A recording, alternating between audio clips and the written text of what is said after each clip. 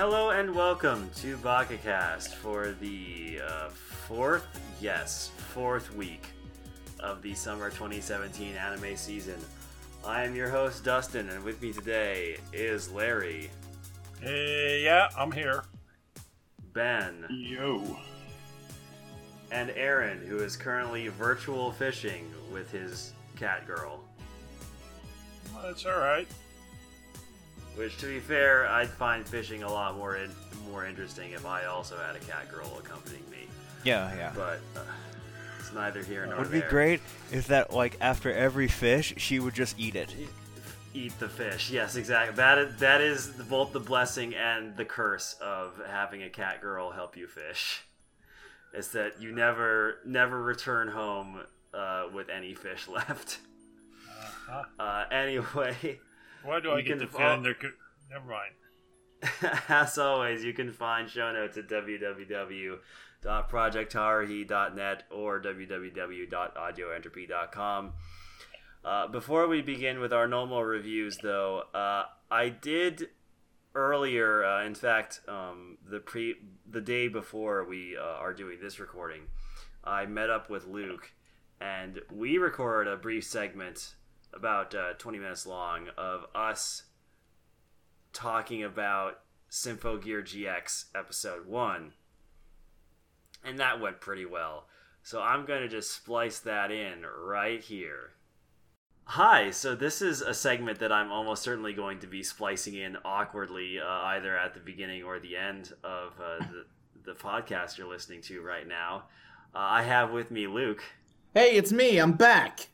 Yeah, he's back after a long hiatus, and so, of course, as a show of my appreciation for him taking time out of his day to help me record part of a podcast, I made him watch something bad. I mean, that's my role on this show, is watching bad anime and letting everyone know how bad it is. Exactly, and so this time we watch Symphogear GX episode 1 because our very good and very nice listener, Dayriff, suggested, and I quote, "Dustin, please go to Crunchyroll and go to Symphogear GX episode 1. Okay. Watch the first 6 minutes. It's still one of the most over-the-top amazing anime scenes I've ever seen." Yeah, okay. It's definitely over the top. You know what? Give it that. If I had stopped watching it after 6 minutes, I would have been all in on this show. Yeah, honestly, that's the thing about Symphogear, and to give a little background, though, honestly, it's not strictly necessary for anything. Well, can I guess what the background is first? Yeah, go for it. Guess what it's Okay, about. I am assuming this is a sequel series about a bunch of magical singing pop idol girls that can, like, fight evil with their pop singing. And my guess, this part might be wrong, but I'm gonna just throw it out there that this was like a gacha rhythm game in Japan. I'm actually not sure if this ever had a video game adaptation. Just because there is a plethora of anime girls that all seem basically identical in this show. I mean, that's kind of just what idol things are in general in Japan. Sure. Like, you know, you've heard of AKB48, right? Oh, like, sure, yeah. That's a real ass idol group where they have. Well, it started out as like the gimmick was there were 48 of them, but at this point there are way more than 48 because they have like multiple teams now. But I mean, there was a manga and several anime television series. I don't see anything about a game, so I'm pretty sure this is just like original. Okay, so it was. I assume that all these girls were created to be stuffed into a virtual gumball machine to be cranked out, but I guess not. I don't blame you, because it very much does seem like something bordering on, okay, this is like a more action-oriented version of Love Live School Idol Festival or something like that. Right, exactly, yes. But yeah, these days it seems like there's a good 70% chance that any anime I watch is going to be based on a gacha game from Japan. Oh, that's fair. But yeah, so apparently there is a video game currently in production, but it was originally based off an anime. Alright, fair enough. But yeah, like, other than that, you got it in one. It's a show about girls who get sort of very magical girl-esque. They get a special device that allows them to transform into a magical idol who gain powers from singing. Mm-hmm. Mm-hmm. Yeah, and then they got loaded into a missile and shot at a crashing spaceship, and then they burst out of the missile to sing a song to save it. Yeah, that is certainly so the opening of this episode is basically the best thing about it, in that apparently there is a space shuttle carrying an important body that's currently in frozen storage. Right. And the space shuttle, there's something wrong with it. It's about to crash land into a populated city, and they're like, "Oh no, what do we do?" And we see like some of the main characters sitting around talking, including a dude who has like a pretty dope coat that he's like wearing, kind of like a cape, and he's like, "Oh, we just got permission from like the government or whatever." Yeah. And so they send up like a friggin' ICBM or something, and then out of the ICBM pops 3 magical girl idols. Well, yeah, the guys in the spaceship are like, "Oh, I guess they're gonna shoot us down. That sucks, but I get why they do it." And they're like, "Wait a second, do you hear singing?" Yeah. Yeah, and, fair reaction. Right, yeah. I assume that it's something where they have to keep singing to, like, channel their power. Yeah, they always have to sing. Yeah. That it is diegetic pop music. Right, yes. Yeah, so, like, each of the idols, again, I've only watched a couple episodes of Symphogear of the first season, so I barely remember anything about it, but, so one of these girls, the orange girl, has like the power of punching. Yeah, she has the best girl, power. Yeah, the blue girl has the power of swords, and like the red girl apparently has like the power of rockets or whatever. Yeah. I think the part of this that really boggled me the most was it the part where she used her hair clips to shoot a hole through a mountain so they could fly through it? Yes, I'm glad we're on the same page on this, because in fact they call it out, like they say, "Oh, we're about to blow up K2." Right. AKA one of the most famous mountains on Earth. Yeah. And it's like, all right, we're just going to blow this up by like cutting it with my hairband and then having Punch Girl punch the like middle section out. Right, like as they're bursting through it, like it looks like a gag out of a Hanna-Barbera cartoon. They like cut away a layer of it and the top of the mountain just falls. Yeah. And then back at the control room, there's just some guy who's like, "We're updating the status of K2 to be the 3rd highest mountain on Earth." Yeah, just very, very glib about it. Guy, that's not important right now. Yeah. We can do that later. I do like that the way they do it is like there is a brief freeze frame when Red Rocket Girl shoots out like the missiles where it says Megadeth Symphony. Oh god, I forgot about that part. Yes. Which is probably my favorite and the best frame I've ever seen in this series. It's a very good frame. And then from there, like, they're trying to crash land the thing, but it has too much momentum and it's going to hit a village at the base of the mountain.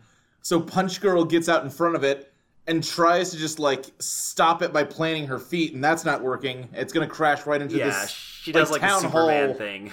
Right, yeah. But it's going to crash, like, into this town hall type building, and she suplexes this rocket ship up and over the building, and it was pretty alright. Yeah. This is, I want to mention, preceded by an extremely goofy scene where Blue Girl her sword becomes gigantic. She places it, and she puts it in front of the space shuttle like a cow catcher in order to like just chop up trees that are in the way. Yeah.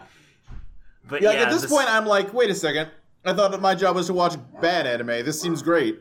Yeah, I know. For a brief moment, it seems like we're actually going to be saved and watch something pretty good. Yeah. But then it keeps going. But then the rest of the episode happens. And okay, all right. In fairness, it wasn't that it was awful. It was just mediocre. Yeah. Like, you have made me watch way worse than this. And, like, if I remember correctly, this is kind of the problem I had with the Symphogear when I first watched it, is that it had moments of, like, really dumb brilliance, like the opening of this episode, but too often kind of just descended into mediocrity. Right, like all the girls are going back to school, and there's a million of them, so it's impossible to remember any names. Yeah, exactly. Like I didn't even bother. Like, Other than two of them are girlfriends, and that is the most characterization any of them gets. Yeah, we have a brief scene of exposition where two people who should already know this talk to each other about how the Symphogears are now part of a UN task force. Right, yeah. The two people at the control station in the UN are like, boy, we're part of the UN now, huh? Yeah, that's crazy. It's the clunkiest exposition. Yeah, well, and I will say, since I've been on the BakaCast, our friend Ashley made me watch all of Evangelion for the first time. Yeah. And I have such little patience for bad control room scenes now after watching that show. Yeah, that's fair. Like, that show does a lot of things I like, but they also do a good job. Just here's the control bridge, and it's like everyone is using real, logical, like, dialogue, and they get little moments of characterization, even though they're not important characters. Yeah, watching shows that are of the quality of Evangelion will kind of ruin a lot of tropey scenes in anime for you. Yeah. Yeah. And that is certainly one of them. Right. There's a lot of stuff that happens that doesn't matter up until we get to the point where we get to a scene where this white-haired girl, I want to say she's like the blue blade girl, I can't remember. But, yeah, it's impossible to know. Like a bunch of people just suddenly show up at her house at night to have like a party to watch like two of their friends who are idols do a concert. Right, who, based on how they talk about them, I assume they were involved in really cool stuff in the original show. Yeah, I would imagine. Like, they mentioned something about the falling moon incident, which, yeah sure. Why not? But yeah, like, and they mention how, and like they have like this scene where it's a concert scene, and it's very Macross Frontier, and yeah. Except neither of them have the personality of Cheryl Nome, who's actually a good and fun character in Macross Frontier. I mean, I will cut them some slack that we are coming into this story, like, halfway through. Maybe those characters got a lot of characterization in the first show. Yeah, it's basically like a less fancy version of a Macross concert. Yeah, or like, because I haven't seen that, the poll I had was it looks a lot like Tokyo Mirage Sessions, the, like, idol singing moments in that. Yeah, Tokyo Mirage Sessions absolutely has some of the sort of modern Macross influence, like, buried deep into it. But, the song is fine, so that was at least something. There is a moment afterwards where one of the girls laments the fact that, for a brief moment they say something mildly intelligent about the idol industry, where they're like, these two women are just being exploited by adults to maintain a status quo. Oh yeah, that was so weird. It was just this weird, like, left turn into Seriousville. Yeah, but thankfully another girl sitting next to her on the couch is like, oh, don't worry, the idol industry is still good, actually. Right. I'm sure they're doing it because they love it. Yeah, exactly. And it's kind of what I like about a lot of, well, not like, but it's what infuriates me about a lot of idol shows, in that... No, Dustin, that was a 180 in terms of the word you used. Yeah. Like, I guess, like, ironically, like, in the sense of... Sure.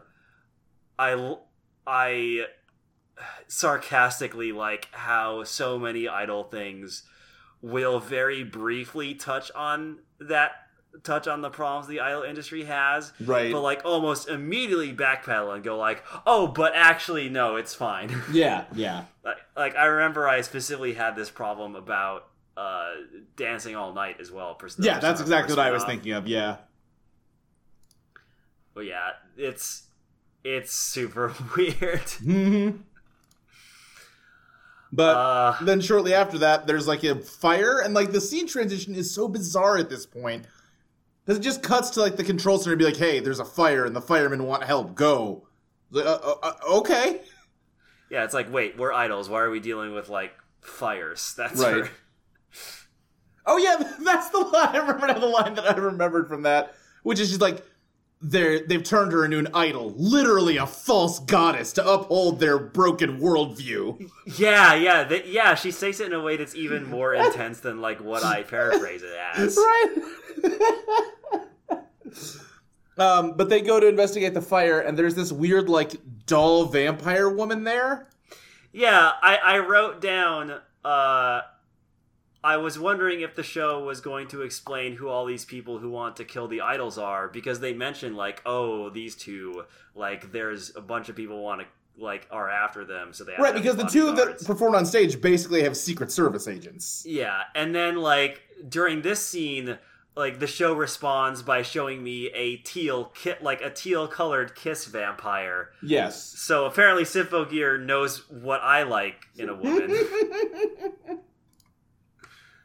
But yeah, it was still super weird because she just shows up and then she like French kisses one of the Secret Service agents while like two people just look on, like not really.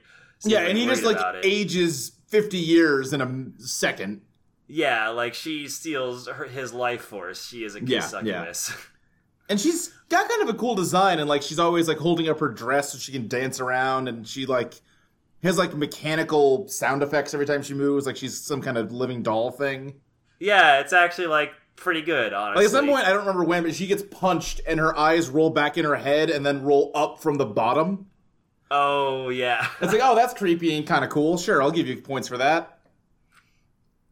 Yeah, and then like also along there we have like this like tiny girl in like a witch hat. She looks like she came straight out of like one of those Toho shooter games. Yes, 100%.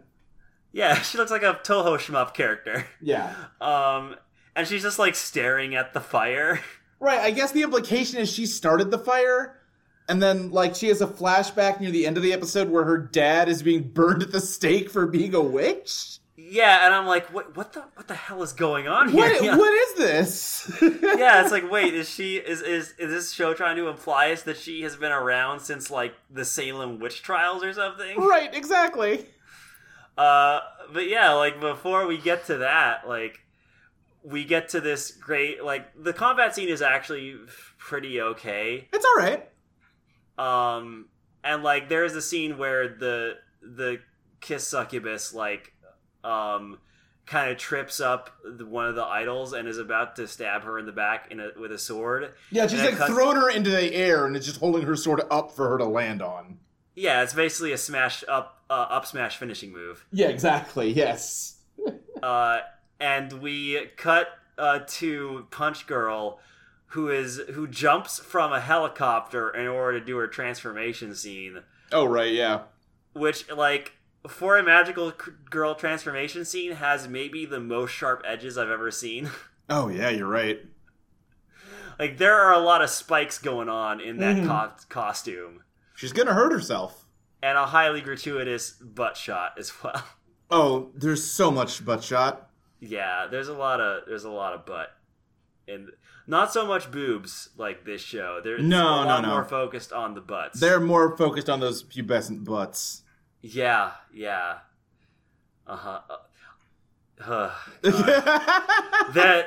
I was gonna continue, but the phrase pubescent butt just it caught up to you. Yeah, that is not a phrase I'm a fan of. No, I get put on a new FBI watch list every time you make me watch something, Dustin. Look, if it's bad for you, just think of how bad it is for me right now. I can't imagine. I will never be able to hold a government position. No.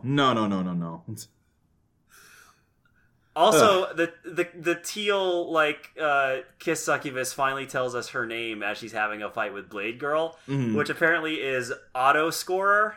Right? Yeah. Which is a pretty good name. Yeah, it's an alright one. I guess it probably means score is in like soundtrack. Yeah, I imagine like there's some sort of like auto.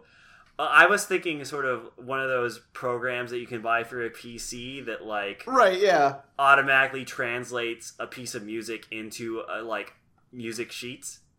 Oh sure, yeah, exactly. She's just a player piano as opposed to their pure-hearted singing girls. Exactly. Yeah, she's just automated. Luke, there's depth to this show. Oh man, there's hidden thematic. It's depth. all about how automation is killing the idol industry. It's all about how Hatsune Miku is killing all them idol girls.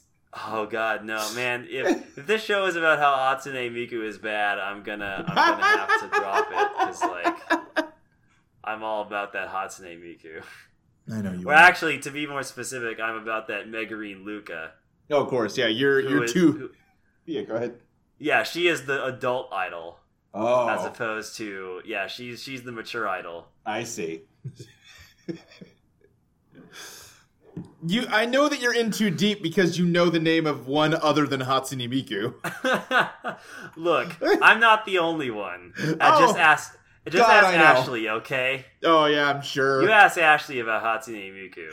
Oh, I'd rather not. She will tell you about Hatsune. That is something we should. That is another like music themed podcast we can do. It can be like this podcast will be like the combination of the Let Me Tell You About Anime, like Evangelion, combined with the Amory score. It'll be like a combination of those two things because there is anime lore behind. Oh, I have no doubt. Some of these Hatsune Miku songs. It'll be great.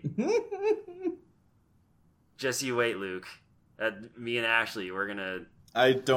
She can never listen to this. She can never hear this. I will specifically tweet this episode at her. Anyway. Yes. Oh, good. One of the things I also wondered as I was listening to this was like one of the things that was just like really hilarious to me is that it cuts to a shot of the people, like the civilians trapped in like the burning building, and they're like, "Did you hear something?" And I just imagine if I was in that situation, just like being like, "Is that diegetic J-pop songs rushing toward us?" Like, because the space shuttle people responded like that too. Yeah. So that just must be something that people just aren't aware of. It's like whenever they show up with like a J-pop song. Right. Let me float a suggestion that would make this show infinitely better. Okay. If during like the fight, like with Autoscorer or the like mage girl, what if it was rap battles? Oh yeah. Yeah, right? So, like, combine epic rap battles of history with a shonen with fighting a good show. thing, yeah. Yeah, exactly, yeah.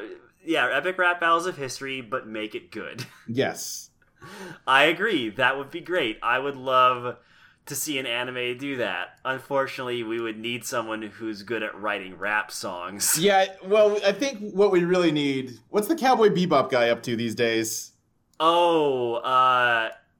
Yeah, so you could get Yoko Kanno to write the rap songs. Uh-huh.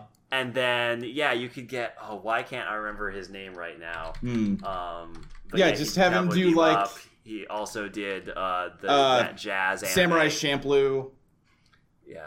Like, that's what he does. He names all of his shows after music genres. He needs like hip hop soldier.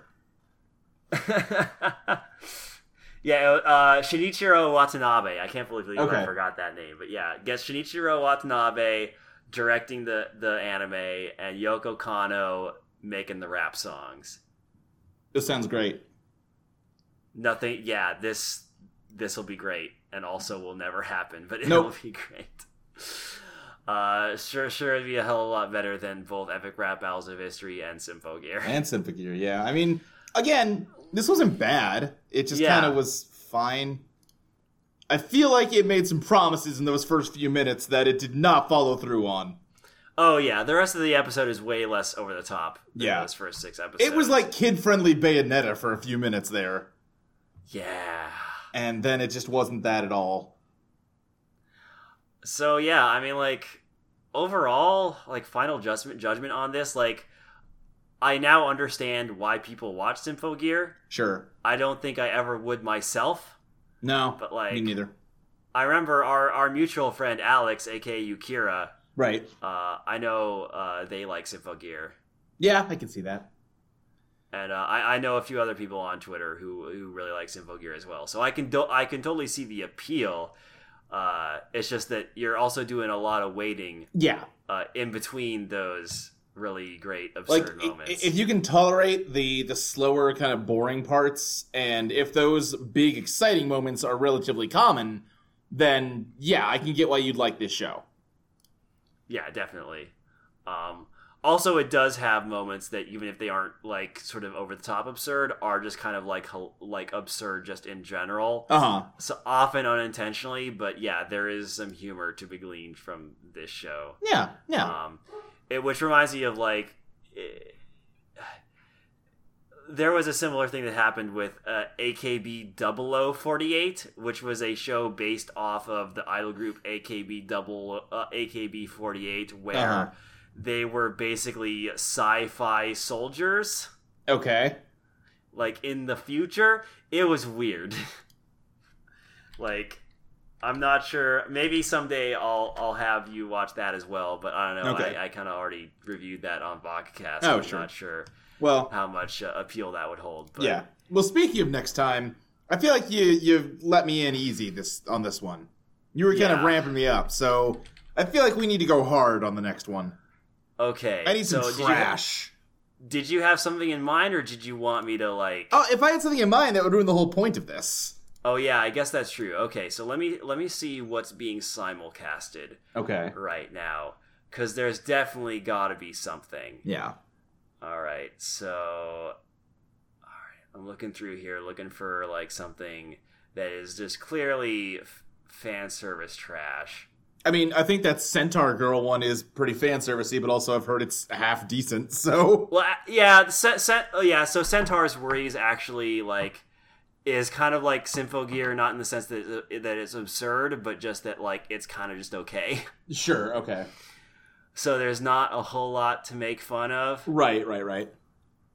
But yeah, there's actually not a whole lot of what looks like fan service garbage. Oh wait, sorry. I take it back. Okay, hit me. So there is one. This probably isn't going to be quite as horrible as some of the things I've made you watch, but it's called In Another World with My Smartphone. Ah! Okay. The synopsis is, after dying as a result of God's mistake, the main character finds himself in a parallel world where he begins his second life. His only possessions are the body that God gave back to him and a smartphone that works even in this new world. As he meets all kinds of new people and forges new friendships, he ends up learning the secret of this world. He inherits the legacy of an ancient civilization and works together with the kings of some very laid-back countries on his carefree travels through this new world. God, just like, shit, dude, man, I fucked up. Here you go. Here's a cool phone.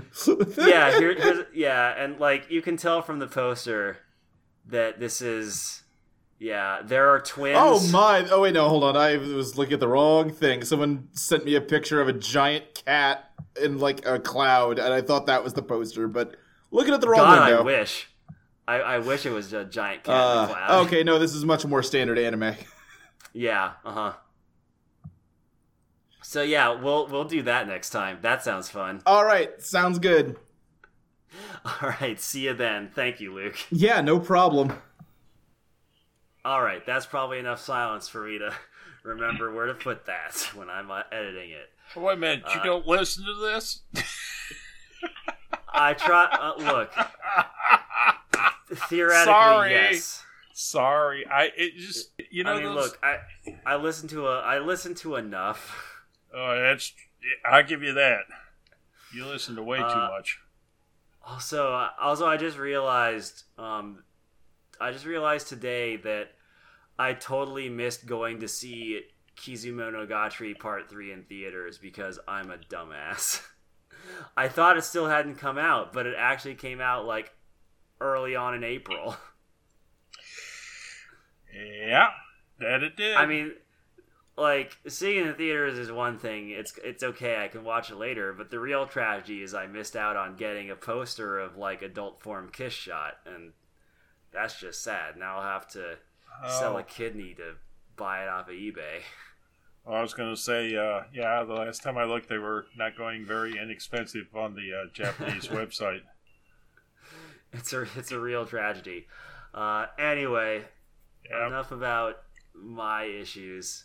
Let's Yeah. move on to My Hero Academy, episode 29, where Ida is having where everyone really is having a lot of issues. Yeah, this And is also we find out Stain's quirk. yeah.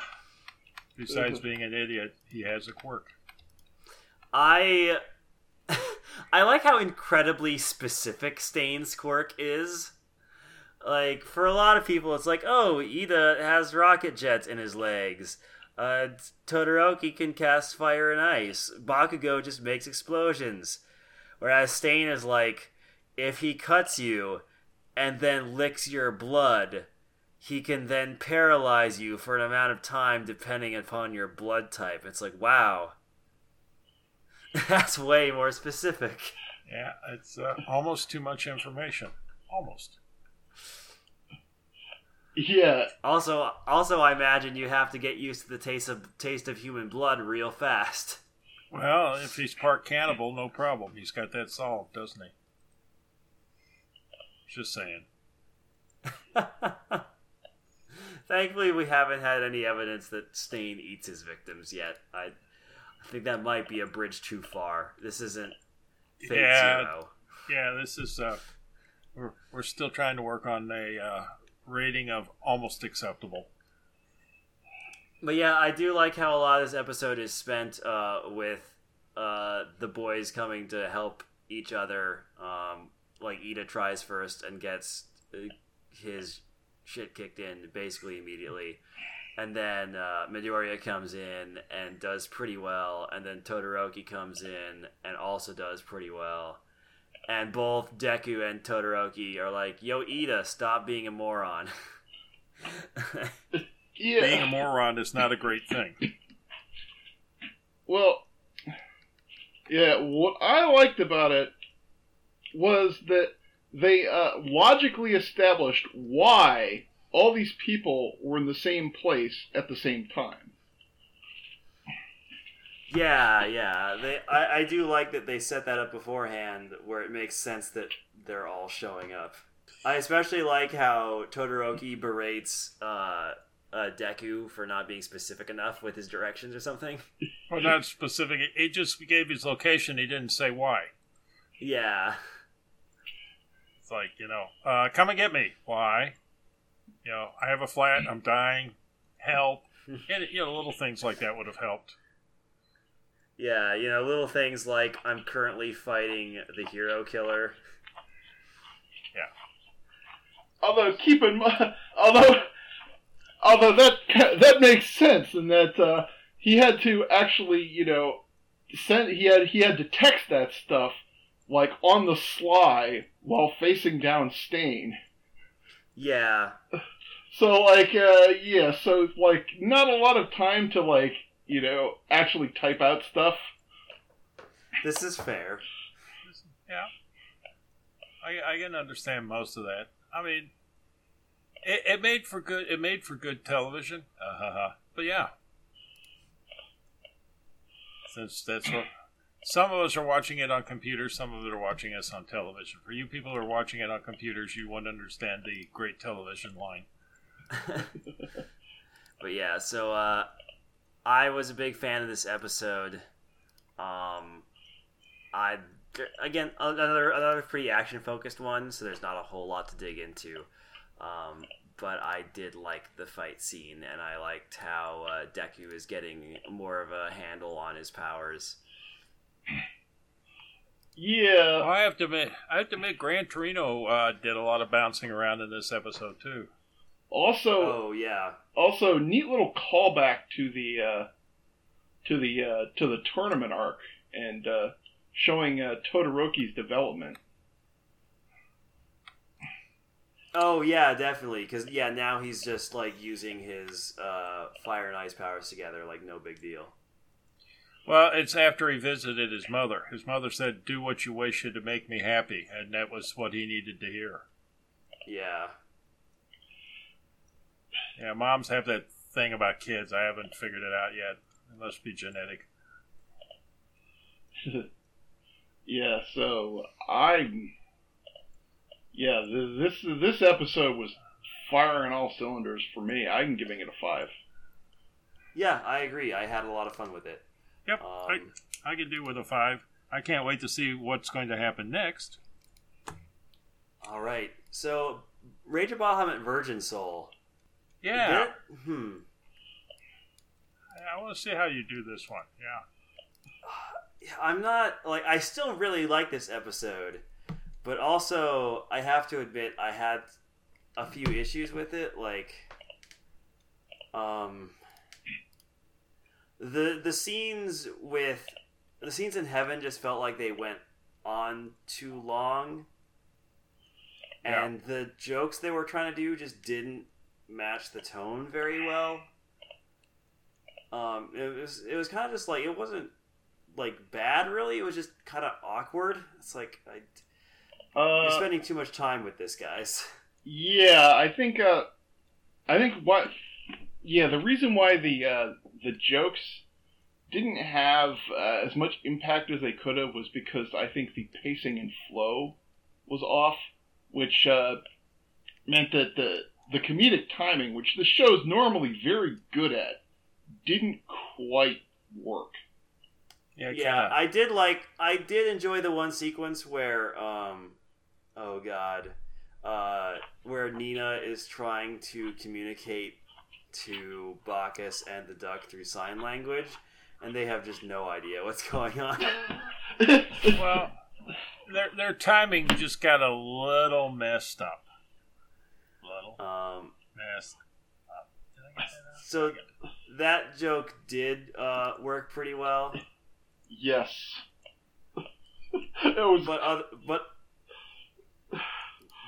other than that, it just felt way too drawn out. Thankfully, every other thing about this episode I really liked. I enjoyed the fight between Kaiser and Azazel a lot. I really enjoyed when Rita and Favreau showed up to save the day. Yeah, who was that dude in the stands? Yeah, I love how Favreau just shows up looking like a big old fat dude, with just everything under there is like a bunch of smoke bombs. He just bought every smoke bomb in the city. Well, there was a sale. Oh yes, and he also throws Kaiser's hand at him. Yeah, Yes. That was super good. Yeah, Kaiser gets his reanimated hand back for a little bit. Yeah, and at the end, Rita's going, "Come on, give it back, give it." Yeah, that's my pet now. Yeah, it's my hand. The next one I'll make you maybe blow up, maybe not. It's just like, yeah. Yeah, I also like how they convince Azazel and Favreau to stick around and help them, and which means that we're now going to have a super action party of Favreau, Kaisers, Azazel, and Rita, which is going to be real great. Yes, I'm looking forward to that. Well, like I said, then they left us with the cliffhanger that Bacchus, the duck, and Nina and Elle all leave and leave Mom there. It's like, I'm going to bring peace to the world. Kind of the only disappointment is that Jean just kind of stood around and did nothing this episode. Yeah. Blame it on the writers. Oh, I always do. Yeah, okay. I just want to make sure that we're on the same blame page here. Blame it on the writers. It's the writers' fault. But yeah, so I'll give this episode a 4, I think. Yeah, same here. Hey, I can go with that. All right. Fate Apocrypha, episode 4, which was significantly... I liked it a lot more than the previous one. Well, yeah, the thing about it, though, is that, okay, if you, is that something, it doesn't make sense when you compare it to the cold open of episode 1, because episode 1 shows Siegfried fighting Mordred. I mean, to me, that just hints at the idea that the kid is going to become Siegfried at some point. Yeah, but like he'll find a way to like sort of channel Siegfried. So that's sort of what I got from that, because like he literally has his heart now. But yeah, I really liked Atalanta and oh god, what was his name? Achilles. Achilles, right? Yes, Achilles is a lot of fun. I liked. Is it Chiron? Yeah. Is the other Archer? Yeah, I like the other archer. Yeah, I like Chiron showing off his skills, like just sniping at Achilles from way back at the castle. Yeah. And Achilles going like, I know who that archer is. Yeah. Siegfried's master shows himself as just the perfect idiot. Yeah, I do like, who was it? It wasn't Vlad, but one of the people chewed out Siegfried's master, and it was good. Yeah, because it's like he wasted 2 command seals for nothing. Yeah, Vlad just super casually taking out Spartacus was also pretty good. As was Astolfo's like sort of playful fight with Spartacus, like before that all happened. Yeah. I'm glad that Astolfo had a lot more screen time in this episode, because I think like this episode did a lot for them, because I kind of didn't really care for Astolfo before this. Like they were fine, but also they kind of had the taint of those scenes with their master surrounding them, whereas in this episode there was none of that, and they got to be really funny and like actually fun. So yeah, it did a lot to make me like Astolfo and like actually care about Astolfo. Mhm. Yeah. But yeah, overall, I think this was a pretty solid episode. Like there were a few issues. Again, like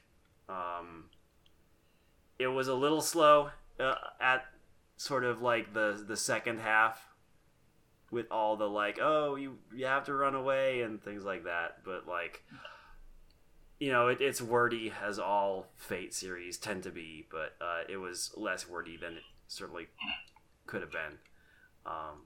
But yeah, also it I feel like it inherently loses a point because there was no Mordred in this episode. But you got to see Frankenstein in action, though. It's true. I did get to see both Frankenstein and Atalanta, so that kind of makes up for it. Still, I expect to see more Mordred in every episode from now on. Yeah. What, Aaron? Are you watching this? Yeah. Okay. What do you think? I thought it was pretty good. Keep in mind that while I have extensive knowledge of the Fate universe, I haven't actually read Apocrypha, so I only know the basics and some major events. So you're mostly as new as we are. Yeah. Although I picked up on a few things that I think you guys have missed, but that's normal. All right. Mm-hmm. But yeah, so yeah, I'm really enjoying this. I also liked the conversation that some of the other servants had, where they were talking about how, let's see, the red side is the side with Atalanta and Achilles, right? Correct. Yeah, I like how the servants of Black were talking about how they haven't really seen the servants of Red out in the open. You mean the they're kind of. You mean the masters? They're kind of. Yeah, sorry. The Masters of Red kind of like haven't shown up. They're sort of controlling from the shadows. and sort of like speculating as to why that is. So that was nice. But yeah, I'll give it a 4. It was a fun episode, but Yeah, I'm gonna give it a 4. All right. Ballroom e Yokoso, episode 3. I started out feeling better about this episode. I'm not too crazy with like the jokes at like the female instructor's expense, where it's like, oh, here's her breasts swinging in the breeze or whatever the hell. It's very strange how the show treats her. And like it's also still weird. It's also a little uncomfortable how the show treats the main female character as well as like kind of a trophy to be won by the 2 male leads. Because initially it seemed like she was gonna be, have more of an instructor role towards the male lead, but that's kind of not how that relationship worked out. She's something to have for the male lead to strive for now. It's but like sort of other than that, for most of the episode, I was enjoying sort of the trip to go see like the competition and the stuff that happened there, and the scene in the bathroom was pretty good as well, with the male lead kind of overhearing like those 2 dudes shit talking the red-haired dancer. Yeah, okay, so the male lead is Tatara, and the red-haired guy is Hyodo. Alright. But, yeah, so for the most part, like, that was pretty good, and then, like, the final 5 minutes happened, I was like, this is just too ridiculous. Yeah, well, yeah, where he basically gets, he gets subbed in at the last minute. Yeah, it's like, no way in the world would that happen. Yeah, well, the thing about that is that, yeah, it was kind of like a desperate gambit that did not work. And even in the context of the show, it does not work. Yeah, it was super weird, especially since like the friggin' Great Teacher Onizuka guy. Again, like I know it's not the most accurate example, but that's who he looks like the most. Yeah, to me, he's his name is Sengoku. Sengoku, yeah, especially since like at the beginning of this episode, they made a point to say how much Sengoku hates, thinks Tatara is a loser and will never be good and is the worst. And so Sengoku going like, screw it, we'll just put him in, is like, what is your character, dude? Like, what is your motivation? Like, what are you doing? None of this, it feels so artificial. And it just bugs the hell out of me. It's like a freaking soap opera plot twist. Well,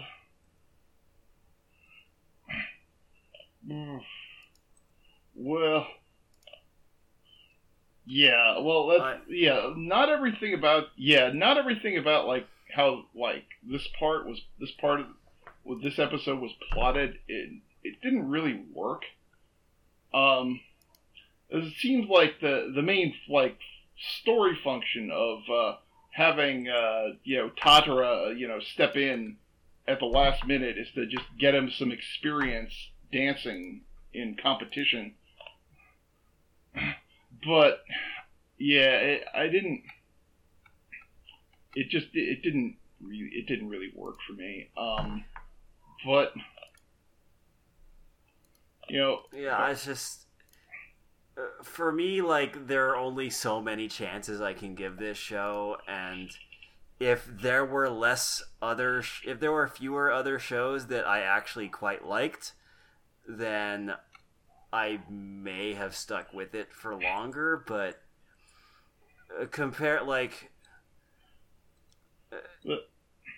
especially and I know I've compared it to Yuri on Ice a lot, but even if you ignore all the superficial similarities, just sort of judging the Yuri on Ice with Ballroom Yokoso purely from a writing perspective, from a dialogue perspective, from a character development perspective, Yuri on Ice just is leagues above anything this show is doing in dialogue, in character interaction, in its treatment of women, which is kind of funny to say considering how male-focused Yuri on Ice was. It treated its female characters way, way better than Ballroom Yokoso is.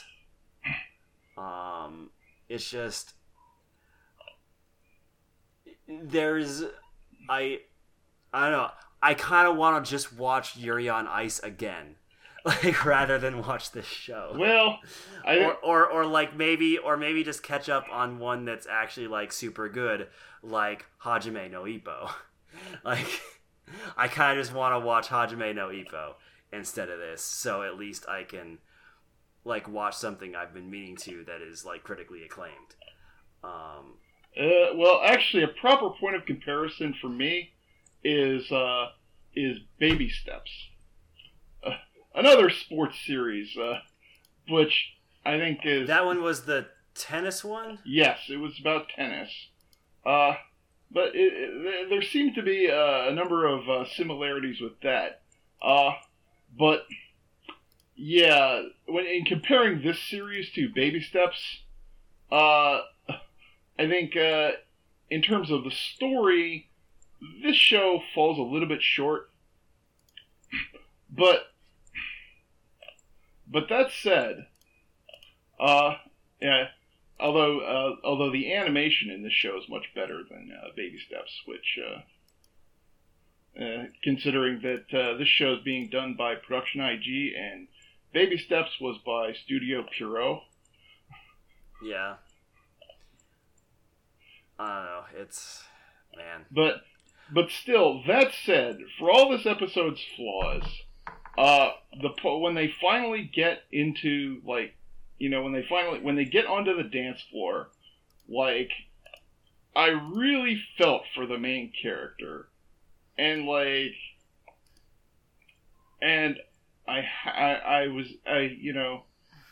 way this episode built up, basically, it gave me more emotional investment in the main character. I feel like if that moment had, if that plot development had been earned, then I absolutely would have felt bad for him and would have empathized with him. But I was completely distracted through the whole thing by going, "This is absurd."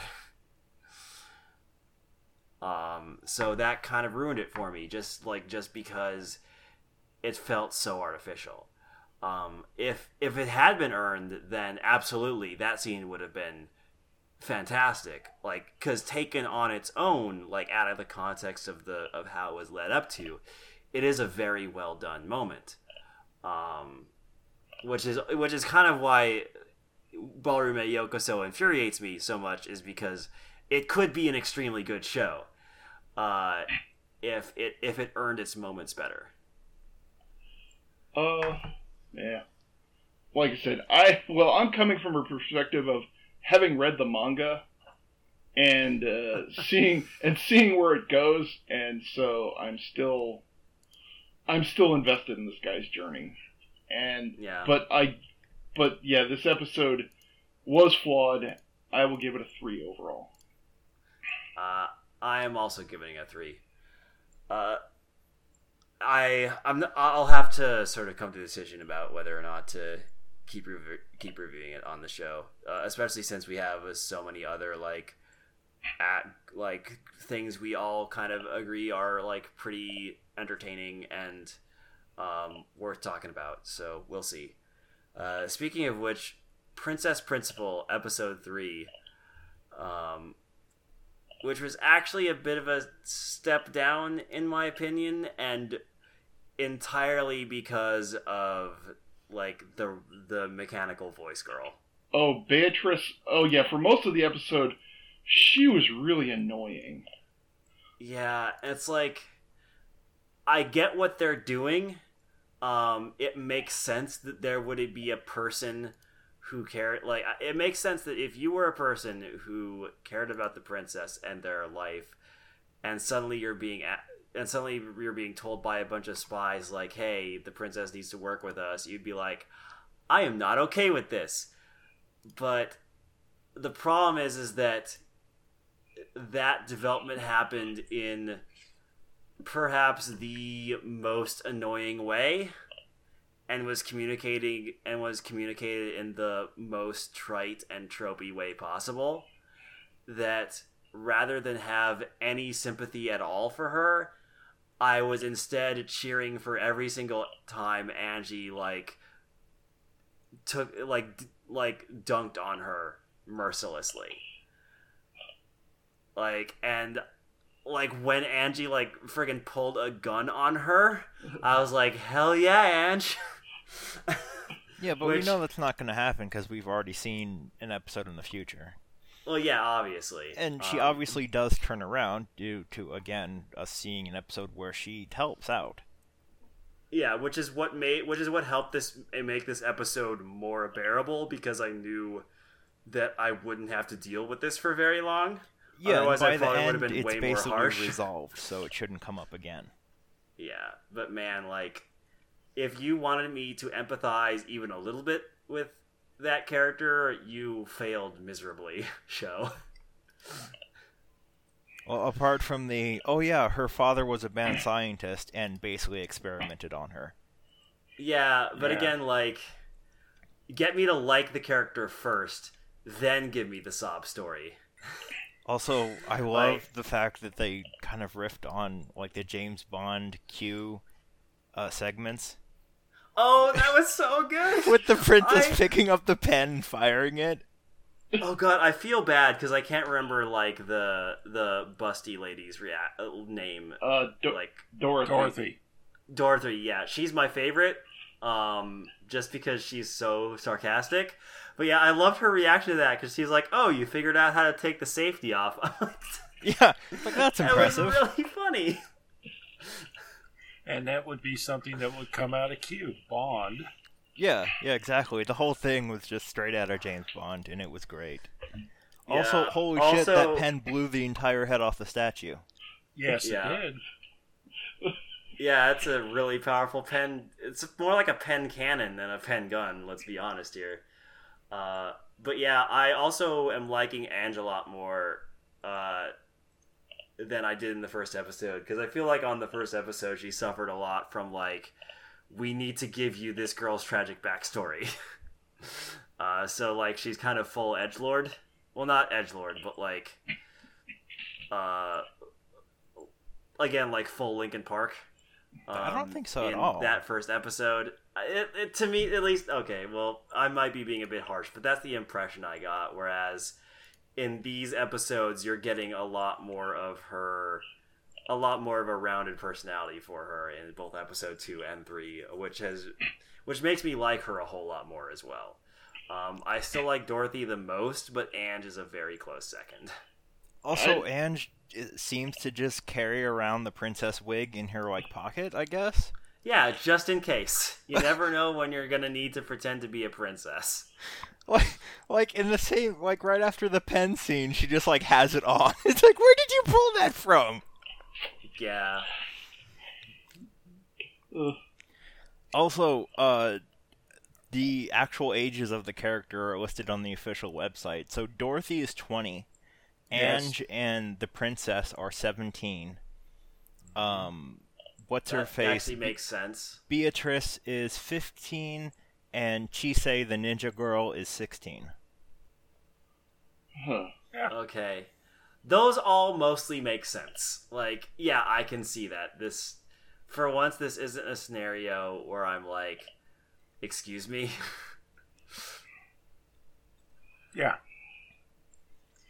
Yeah, sometimes when it makes sense, it makes sense. But yeah, Also, I'm real curious if the Cavorite device also acts as a shield, or they're just kind of going super stylish with Ange dodging all the bullets. Yeah, well, also, like, remember, she got struck by lightning and did not die. Yeah, well, it hit the vehicle, but yeah. Yeah, she was still standing on the vehicle, on the Zeppelin, or whatever, when it happened. Yeah, a metal vehicle that discharged lightning into her. I caught that. Maybe she was wearing rubber shoes. I mean, maybe, but also I feel like if they wanted to make that a point, they would have. Also, what kind of ship opens their doors using cannons? Look, low budget. Don't question it. Don't ask questions. Like when that first happened, they're like, "We're gonna blow the door, bring the cannon." It's like, wait, what? Excuse me. Well, I just, I could see Scotty now going, "You did what?" Yeah, like, isn't this supposed to be like the most technologically advanced, top of the line ship? Yeah, that doesn't have lockpicks. Oh, that's right. There's no crooks in this. Never. I wander. Go away. Yeah, it was weird. Anyway, it's still a good episode. I still enjoyed it. Yeah. Well, okay. Well, I even think actually that Beatrice being annoying for most of the episode served the story. So I'm not gonna totally harsh on that aspect of it, because I think it was a bit much. Like, they definitely could have turned it down. Yeah, well, of course, the main thing that's annoying, the thing that's most annoying about Beatrice is the voice. I mean, yeah, the voice certainly doesn't help, but also, at no point did Beatrice make any kind of good argument, and also, for the most part, her relationship with the princess so far has just been, like, tailing her like a stalker. Well, so not only is there, like, no actually good counterpoint presented to the spy's plan, but also there's no reason for us to care about whether or not Beatrice is sad about this. Because to me, Ange is the way more interesting pairing for the princess, and Beatrice is just like this annoying girl who's getting in the middle of my shipping chart. So I have absolutely no reason to care about anything Beatrice says or does. So anything she does say or do that actively tries to impede the interesting plot stuff that's happening is annoying. Instead of interesting character interaction.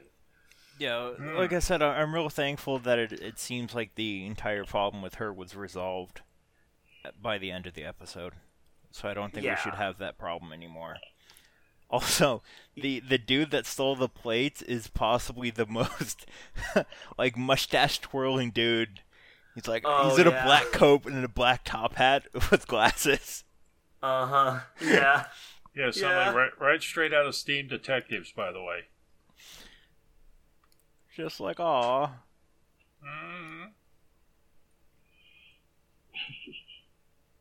It went over so also, well. You'd think they'd have rules against using grenade launchers inside the ship.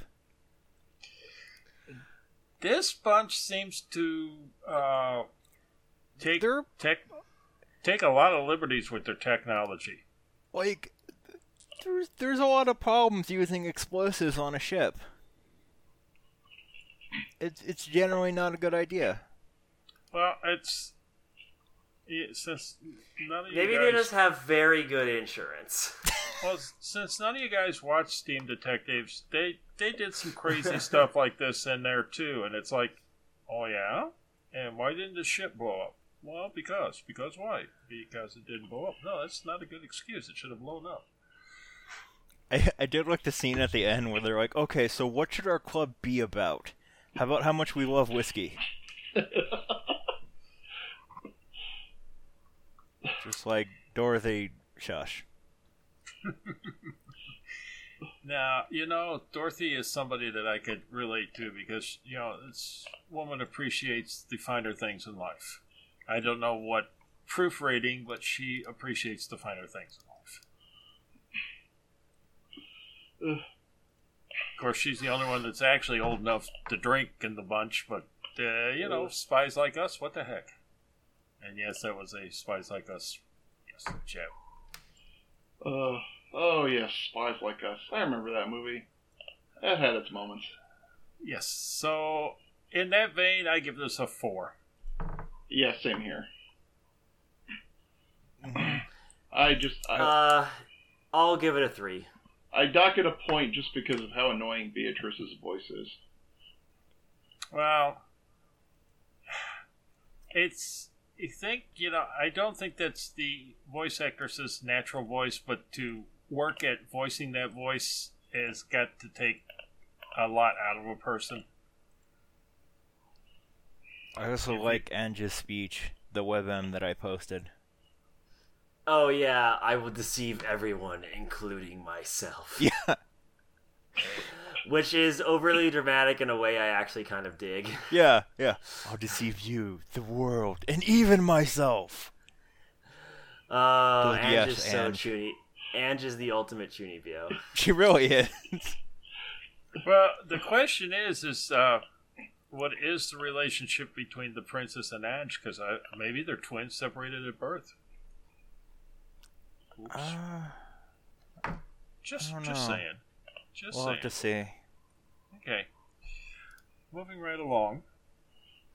Yeah, Made in Abyss, Episode 3. So, I knew that the development at the end of this episode was coming. I just didn't realize that it would, happen so soon, and also, happen with the sort of finality, no turning back kind of tone that this episode gave it. Because, a lot of this episode is spent setting up the trip into the Abyss to go get Rico's... Rico is the female character, right? Yeah. Right. Mm-hmm. Yeah, to go get Rico's mother. Or to find her, at least. Yeah. And,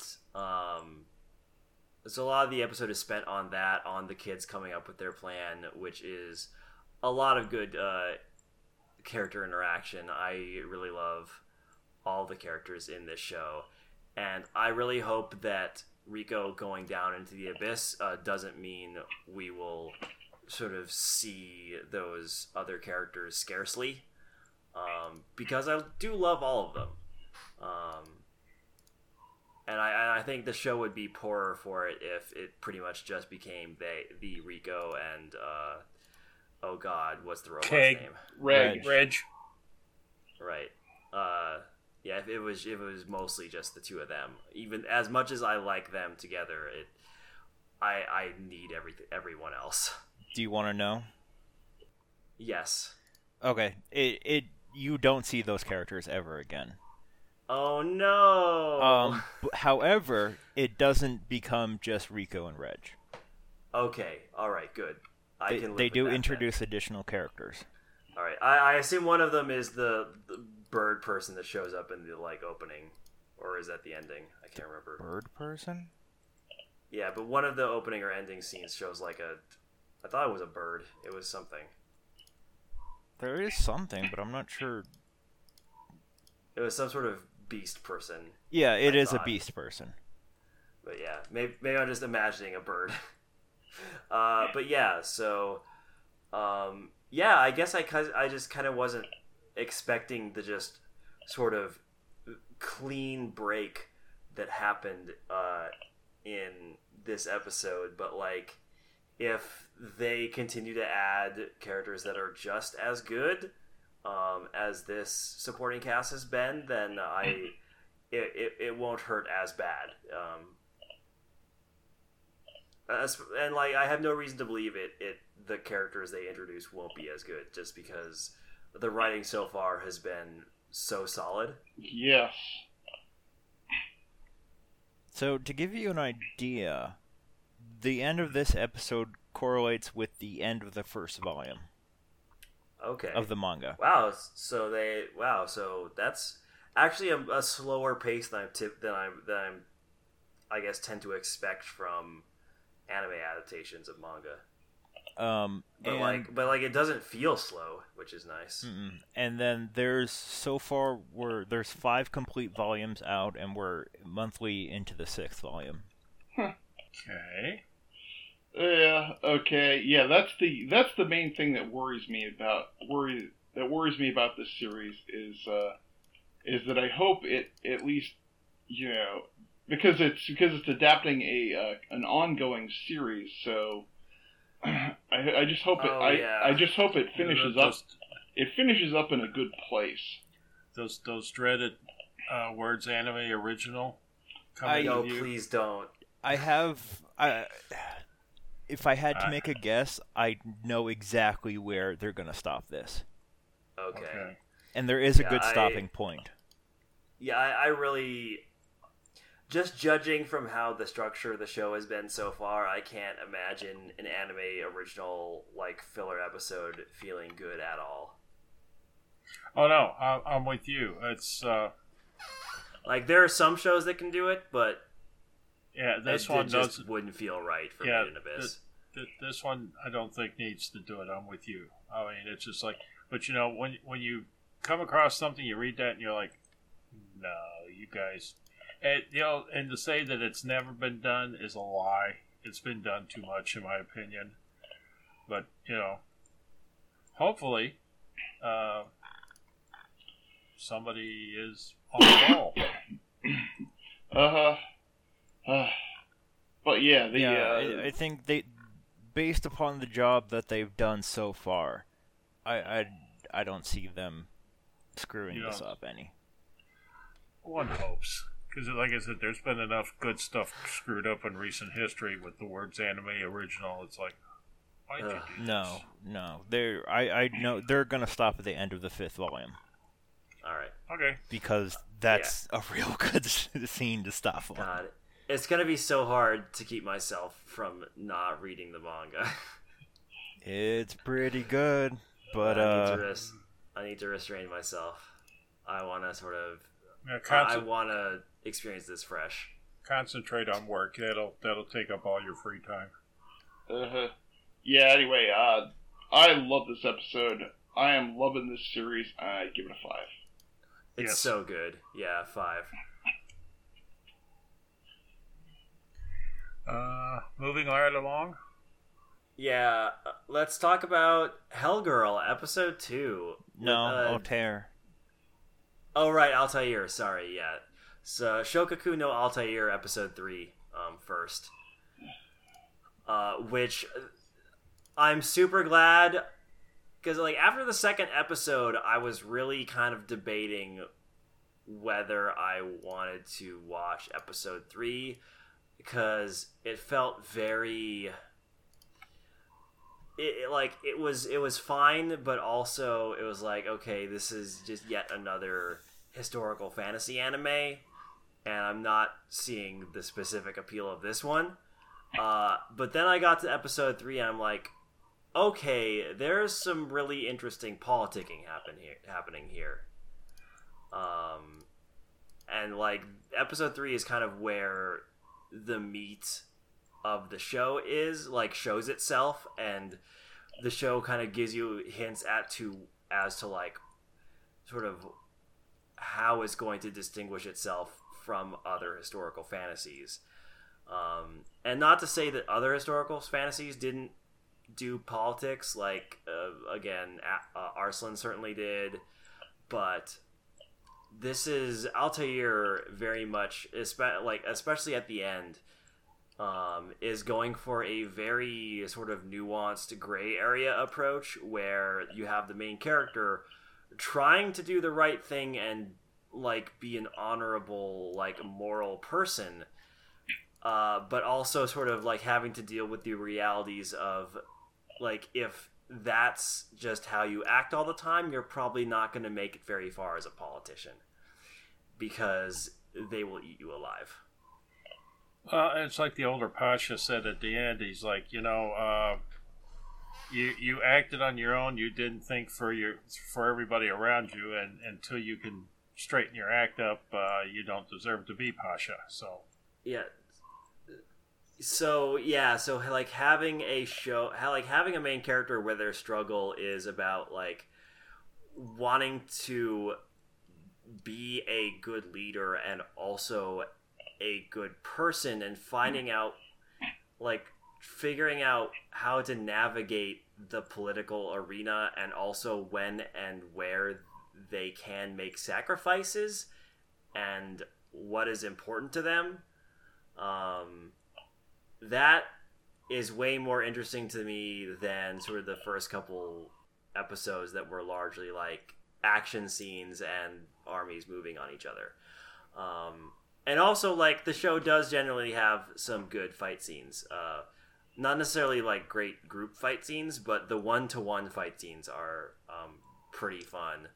Especially when... Oh, God, why can't I remember the main character's name? The main character is Mammoet. Mammoet. Especially, like, when Mammoet is using his whistle, like, his whistle whip, or whatever the heck that thing is, to tie his opponent up and then like break their neck. Yeah. That was a super good fight scene. And I really liked how the whole tent stuff was done. There's a lot of I don't want to like be too harsh on the actual like sort of military portions because a lot of that stuff is done well. But also, the thing that really distinguishes this show is Mammoet's like internal struggles with how to be a politician and a good person.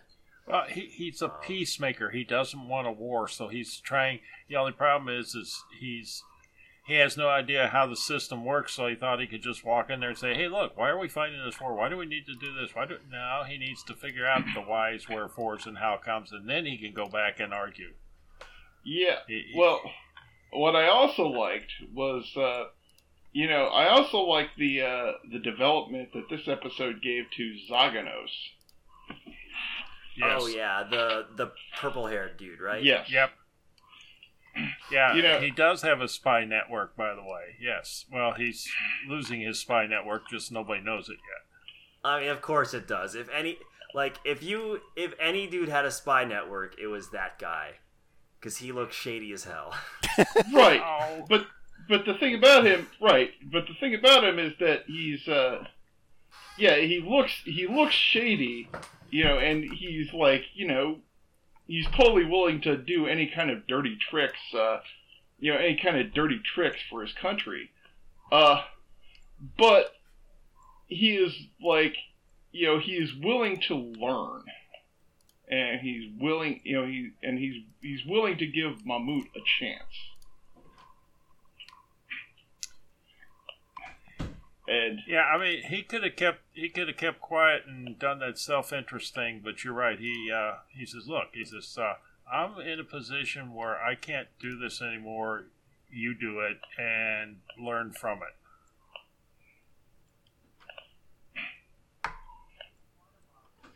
Yeah, so I'm super glad that I watched this episode. It very much turned my opinion around on the series, because I was very close to dropping it, and now it's like, okay, I have to watch the next episode now. So I'll definitely give episode 3 a 5. Same here. Yep, ditto. But yeah. Anyway. All right, now we'll talk about Hellgirl, episode 2. Oh hell! And this was a weird episode. Well, it's one of the odd episodes that... It also, like, it was also super real in a way that was very sad. Yeah. Yeah, because they're not, unlike a lot of other Hellgirl episodes, which are, sort of like these, revenge psychodramas, well, this is a completely different kind of psychodrama. This is two friends stuck in an abusive relationship that both of them know is abusive, but can do nothing to get out of. Yeah. And... yeah, it's real rough. It's real rough. And like the scenes with them being friends and being a good comedy duo, just like make it hurt all the more when like the final decision actually happens. Which reminds me, I was a little I wasn't sure what happened with that final scene where the short-haired girl gets sent, but I thought I interpreted it as like she pulled one on herself. No, what happened was that in the beginning of the episode, Haru, who's the short girl, she had contacted the Hellgirl but decided not to go through with it. However, I did see that. However, at the end, her partner, it turns out, had also contacted the Hellgirl and did decide to go through with it. So I guess what confused me was I thought you need to touch the person with the voodoo doll. No, all you need to do with the voodoo doll is pull the string. Okay, I guess I got the wrong impression from the first episode of this series because in the previous episode, the one girl physically touched the other one with the voodoo doll, and then pulled the string. No, all you got to do is pull the string. Yeah, okay, so I completely I misread the situation because of that. In fact, you can pull the string even with even without seeing or touching the other person. Okay, all right. Yeah, because I guess because of the way I interpreted the first episode, I thought I was supposed to think that at the end of the second episode, what happened was that the short-haired girl realized what the long-haired girl was about to do and what she was going through, and that it had gotten to such a bad point, and that she totally understood that, and that the twist was that she had actually gotten the voodoo doll back. And decided to pull it herself, on herself. But yeah. But either way, it works. Yeah.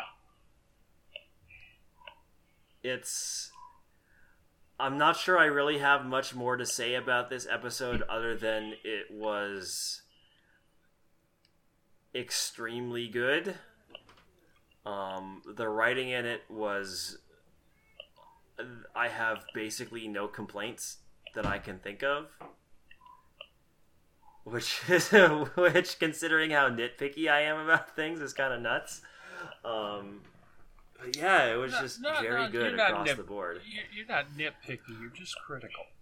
Oh no, I can be honest with myself.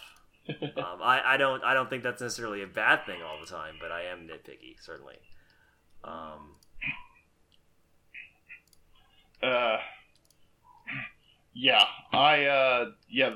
This was a great episode. I'm giving it a 5. Yeah, I agree. Definitely a 5. My bad, I didn't watch it. Like I said, I don't think you'd really like most of these episodes.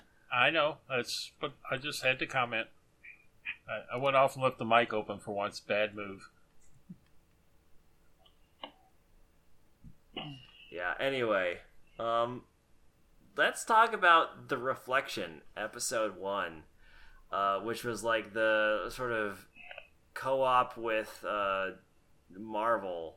There was a partnership there. Marvel didn't really work on it, but it's not. No, it's actually it's with It's not with Marvel. It's with Stan Lee's company. Oh, right. With Stan Lee's company. Okay, yeah. Which reminds me, I wonder how much they had to pay Stan Lee to get him to say like that 5-second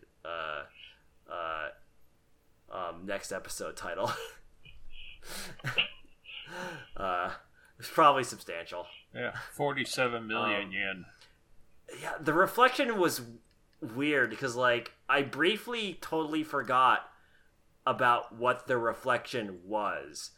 And so when the show opens like with this really stylized art style of like Japanese like paper lanterns floating on a river and these people watching them on a bridge.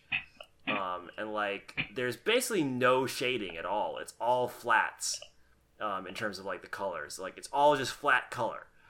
And it's really striking. I was like, wow, this looks gorgeous.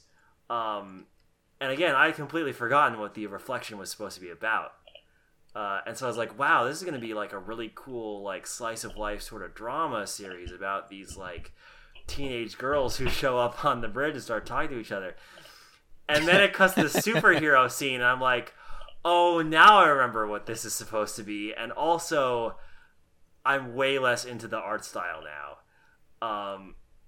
Just because it super works for the sort of like very low-key sort of characters talking to each other that's happening in the first couple minutes, but really breaks down when you try to do traditional superhero antics with it, like what was happening for most of the rest of the episode. Right, because right, and it's not just the art style. It's like, okay, the point of comparison I thought coming up with is that it plays out like an indie comic. Like the actual comparison I like more was when I was talking about this on Twitter with Fathomless Blue, and Fathomless Blue says it did remind me of the amount of early Flash animations I watched on Newgrounds in 2001. I'm like, that is such a hyper-specific reference, but also completely perfect for how that animation felt to me. But it's not just the art style. I think it's also the rhythms. Yeah, like the exactly. The way this episode it doesn't flow like a superhero story. It also doesn't necessarily flow like an indie comic, because if it flowed like an indie comic, I feel like there'd be more dialogue or like really anything of substance happening, but there's just a lot of dead time or shots that just last too long. Well, I think what's going for there is like a tone piece. So it's not a dialogue. So it's not a dialogue heavy story. It's like it's a tone piece kind of story, and that also doesn't fit with superhero comics. Yeah, and like again, if they wanted to do a tone piece, that'd be fine. And I think actually you could do that with superheroes. You just have to make a very specific superhero story. And also, like, there is so little, like, explanation of really anything that's going on that it's hard for me to tell what tone I'm supposed to be feeling. Like, what message am I supposed to be taking from this first episode? Because there's a lot of hints, but I'm never really sure, like... I'm never really sure about what the context any of this is happening in. Because it seems like, from the first episode, this is the first that anyone has ever seen superheroes and supervillains. But then also, there's, like, one of the supervillains, like, the one with the water powers. He's talking about how, like, they like trying to be seen more and talking about like the audience and stuff and making the audience notice. So it almost feels like they've actually been around for a while and just people stop caring. They've been around for 3 years.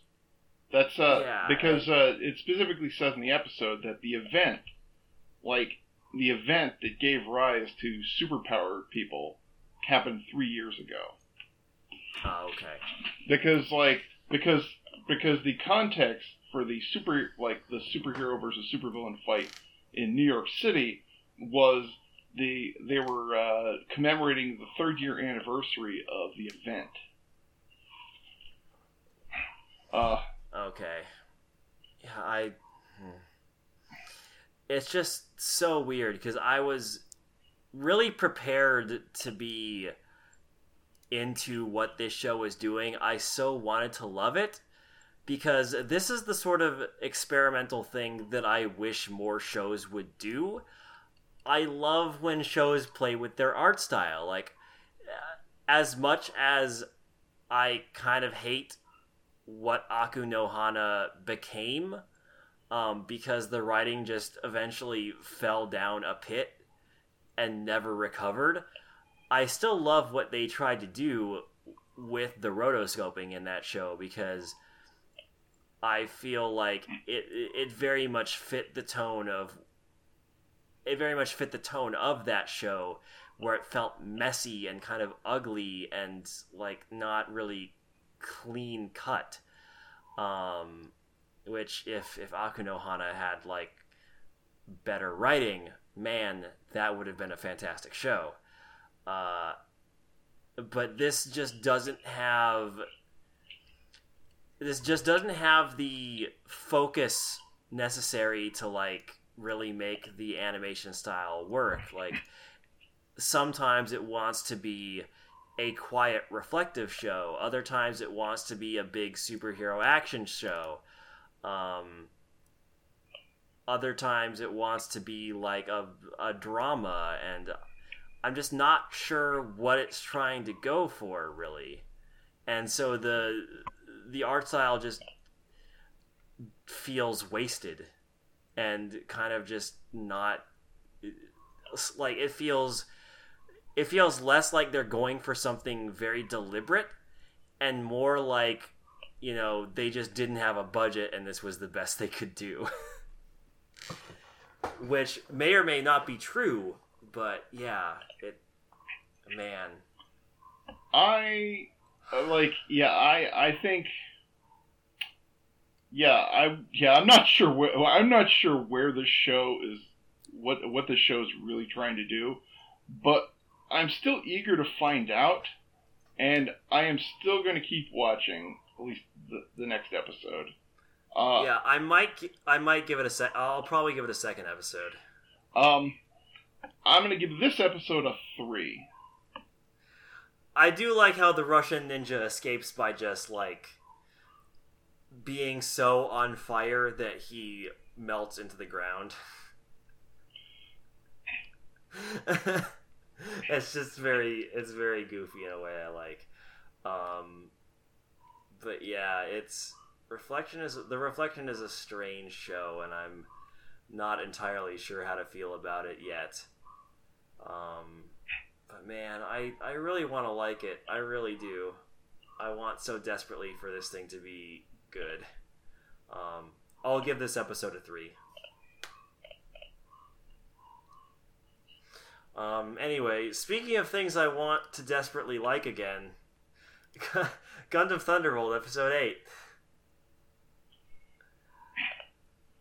And the winner is... Man, I remember when this show made good use of each episode that it had.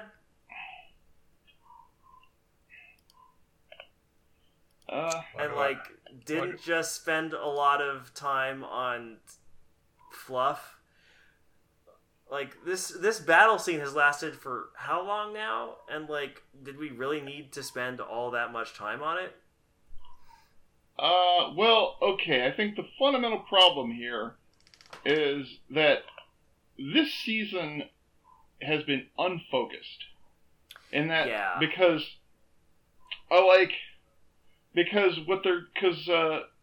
what they've been doing is they, you know, like the first season, it was all about like the confrontation between Io and Daryl. Yeah. And But in this season, Io and Daryl are like basically each fighting their own separate wars. And so the fact that like they're not confronting each other head on, has kind of left the story without like the right kind of momentum. Yeah, because one of the things that made the first season so good is that the action scenes were never just like guns and explosions and robots punching each other. Everything in the show like supported the character conflicts, both internal and external. And the same was true of the fight scenes. Like those fight scenes, like sort of they enhanced those plot lines. They directly contributed to them, and oftentimes resolved them or complicated them. Whereas here you have action scenes that are largely disconnected from the main character conflicts that are going on. Like you have let's see, I remember Io, but I can't, you just said his name. The Xeon pilot with that had his arms and legs cut off is Daryl. Daryl, right.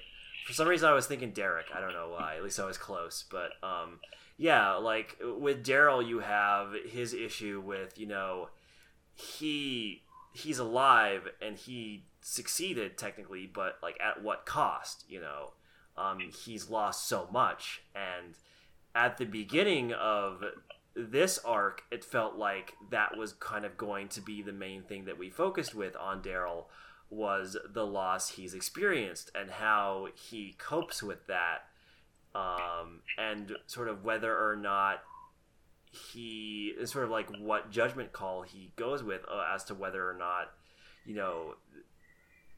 Xeon deserved that sacrifice from him. But past that episode where we see him like coping with the sort of symbolic loss of his girlfriend, they don't touch on that at all. There are some scenes where we show him kind of struggling with his artificial limbs, but ultimately Daryl's conflict has been completely forgotten about, other than sort of like the superficial thing of like, grr, I want revenge on Io, which barely even comes up too. Yeah, and then like with Io, you have this new direction for him where like he lost someone that once was the love of his life, and now he's presented with this new person who is much more in line with his own personality, and seeing them develop together, and that's super interesting. But now even that has been pushed to the side, and it's just so frustrating because like there's so many good storylines that they introduced for this arc at the beginning of this arc and then kind of abandoned for the sake of watching things blow up. Well, the thing is, this arc isn't really finished. That's another problem.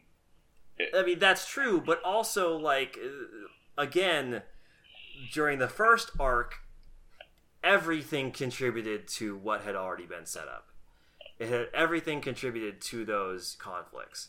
Whereas, again, in this one, a lot of this action just feels like it's there just to be there.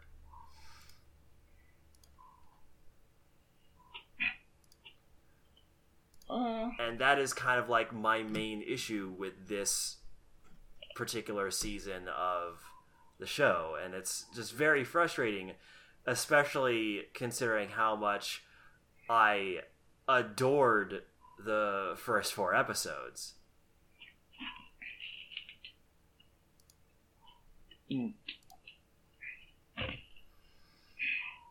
But yeah, that's kind of my thoughts on the episode. Yeah, I've already pretty much said, my thoughts there. And, I mean, I still like this show, but it's not on the same level as the first season. No, not at all. So would you say it's spinning its wheels? I would say that it kind of is right now. Like I guess that's maybe a little harsh, but it's not nearly as good as it once was. Well, I'm gonna give this episode a 3. Yeah, same here. I'm gonna give the season on the whole a 4. I think. Yeah. Oh, is this the end of this season as well? Is it like 4 episodes a season? Yeah, I believe so. And that's another thing is so it's going to be a while before we get any new episodes. Oh, that's rough. This didn't even end on a particularly good. Yeah, because the story. I think that's the real problem with this season is that the story feels incomplete. Yeah, and now suddenly they have this whole thing with like the weird new type cult, and it's like, all right, okay. Well, yes, once again, proving that new types are a blight on the UC. New types ruin everything. Oh, man. All right, season as a whole, I'm gonna give. Oh man, this is tough. Because, like, on the one hand, like, the first episode of this season was super good. And I really like the female character they introduced. She's wonderful. But also, like, the past couple episodes have just been kind of just there. Oh, this is tough. I'm gonna give it a 3, I guess, just because. I mean, partly just because the ending of this season left me feeling so underwhelmed. But yeah. Oh well. I believe that'll do it for the episodes this week. Let me quickly check to see whether or not we have some listener questions.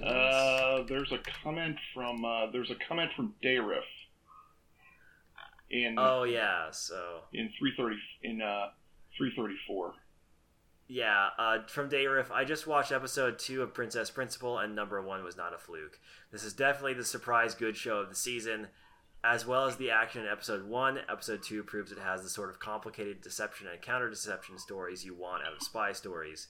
Everyone has an agenda, and no one is to be trusted. And yes, they're all schoolgirls, even the 20-year-old pretending to be a schoolgirl. I definitely agree with that, with Princess Principal being kind of the token surprise it's good anime of this season. He continues, I didn't bother with Katsugeki Token, Aho Girl, or Yokai Apartment, so I can't comment much on these shows. Yeah, for those first 2, good call. For Yokai Apartment, you might want to check it out just to see if it's your thing or not. You'll probably know within 2 episodes. I'm still following Katsugeki Token Ranbu, and after the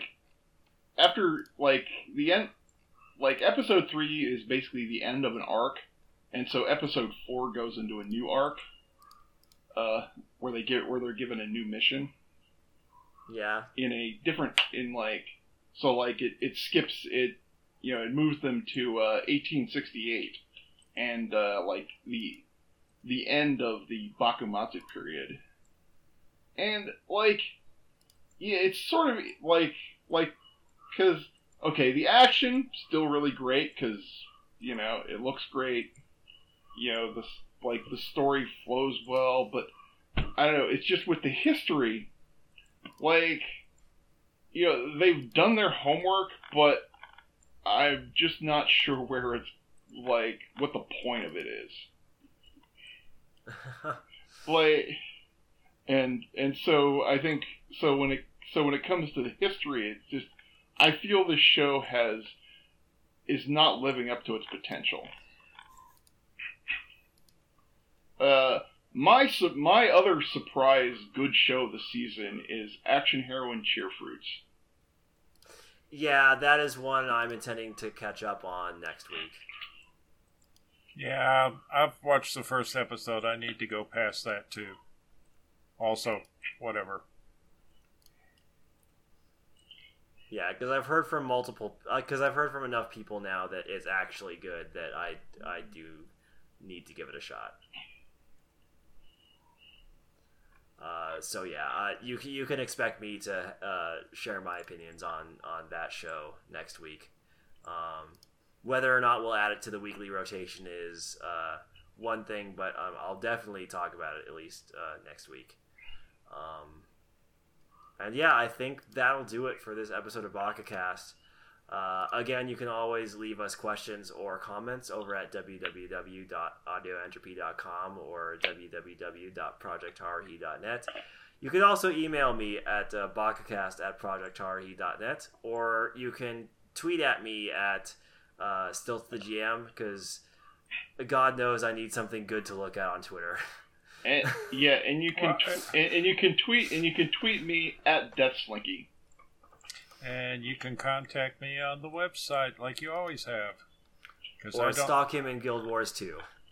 Well, you have to figure out where I am there at times. But yes, I can be found there occasionally.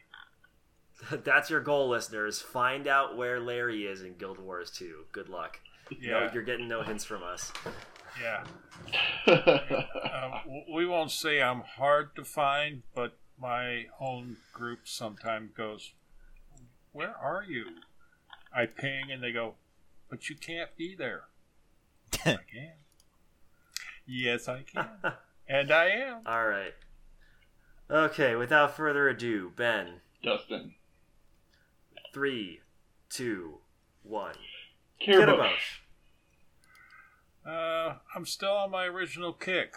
Watch anime. Much better than terrestrial television. Bye-bye.